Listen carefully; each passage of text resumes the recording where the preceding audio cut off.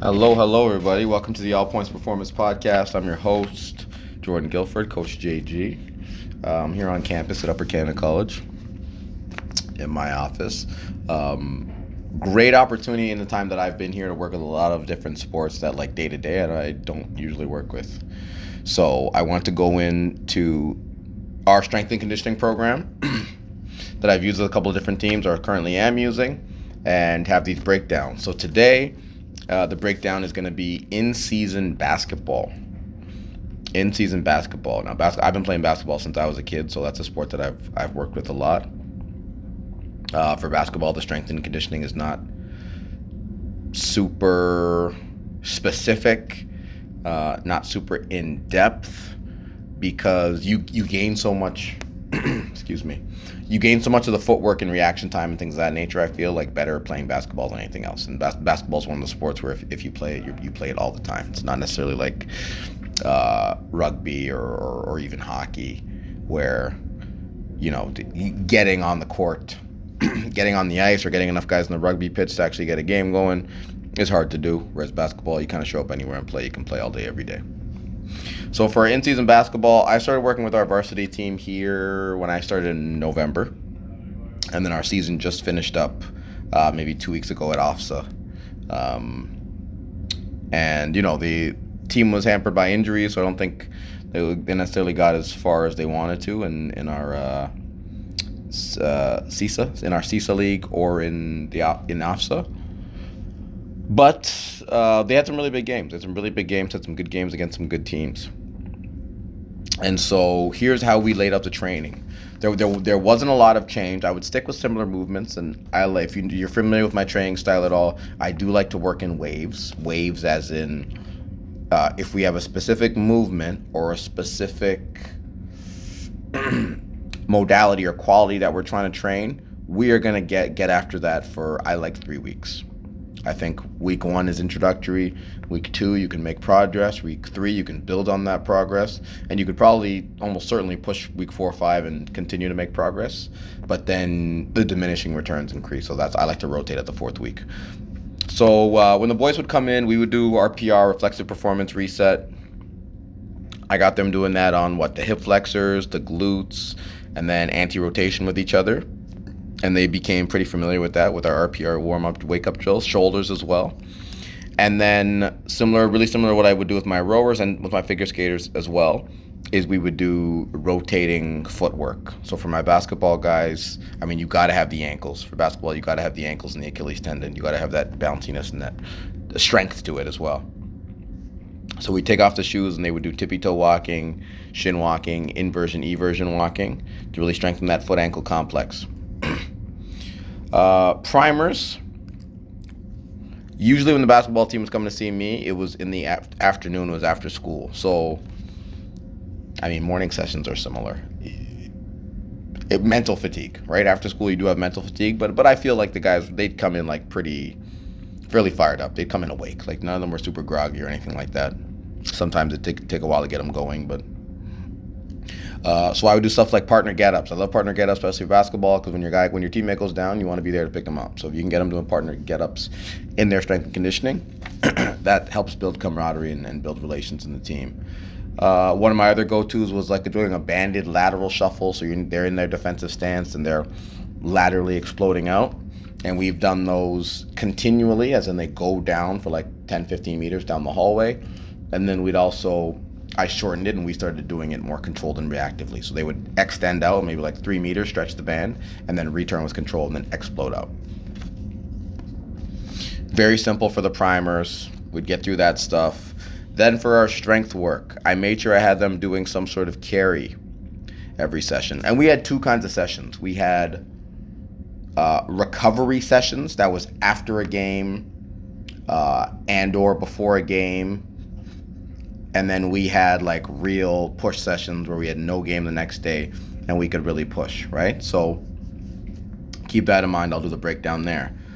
Usually we were doing some sort of carry. It could be farmer's carry, partner over the shoulder carry we've done at times.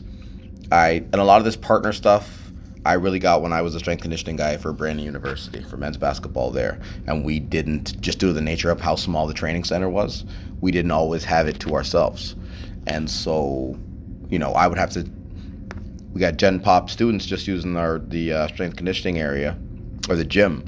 And so we would have to do a lot of stuff, either just go up to the theater and kind of do body weight stuff or use other guys' bodies as body weight. So I've kept a lot of that stuff because I like it and it's fun.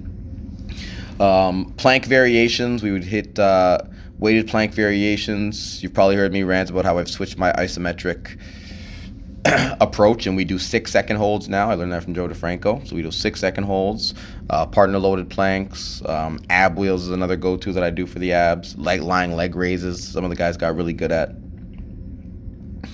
And I'd keep those in the session kind of regardless. Obviously for the carries, they can load up a little bit more if it's a real work session and not just a recovery session. Going into games or doing recovery sessions, we would do some of the building body armor. So I would get them doing a little complex with some dumbbells where they row, curl, overhead press, just getting a gentle pump to the body, enough that it holds together for the game that they have. If we had a real session, or we're pushing the intensity, I don't know why I'm calling it a real session, a more intense session, I introduced them to trap bar deadlifts, and we would do trap bar deadlift clean pulls. So I didn't bother, sometimes, especially with groups like this, I won't bother going through teaching them the clean and doing a full clean progression. But something like a trap bar deadlift, and then you add that little shrug or that little jump, you really replicate the clean. So we do trap bar deadlift clean pulls, and or in that really wide defensive stance, similar to a wide defensive stance, we would do sumo deadlifts. And the sumo deadlifts, actually, later on in the season, I had them doing eccentrics. And that kept the load down, kept the overall load down, but they were doing eccentric reps of about 6 seconds. And then another go-to, I believe this was one of our primers, medicine ball Turkish get-ups. I really like that. It forced the guys to really focus on stabilizing. They have something that's a little unstable because it's a ball, but both of they're ball players. They're tall guys, big hands, and they got through that.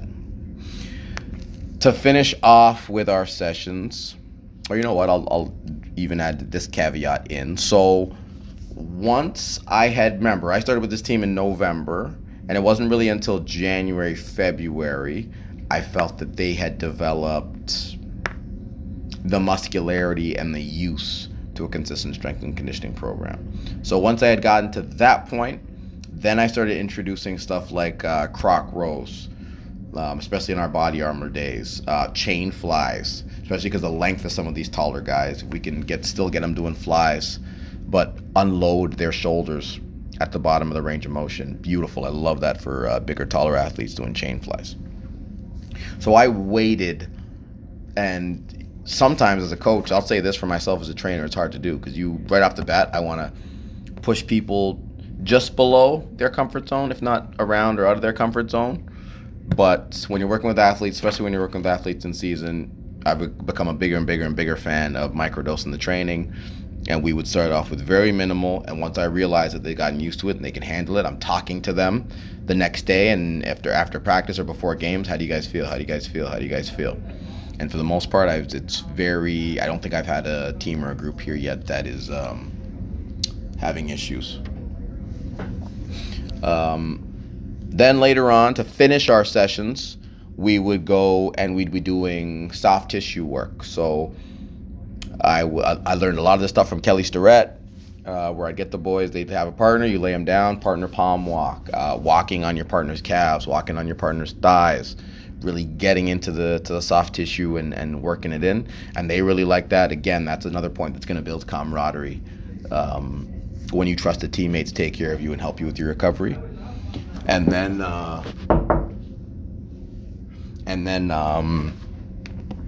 just meditatively,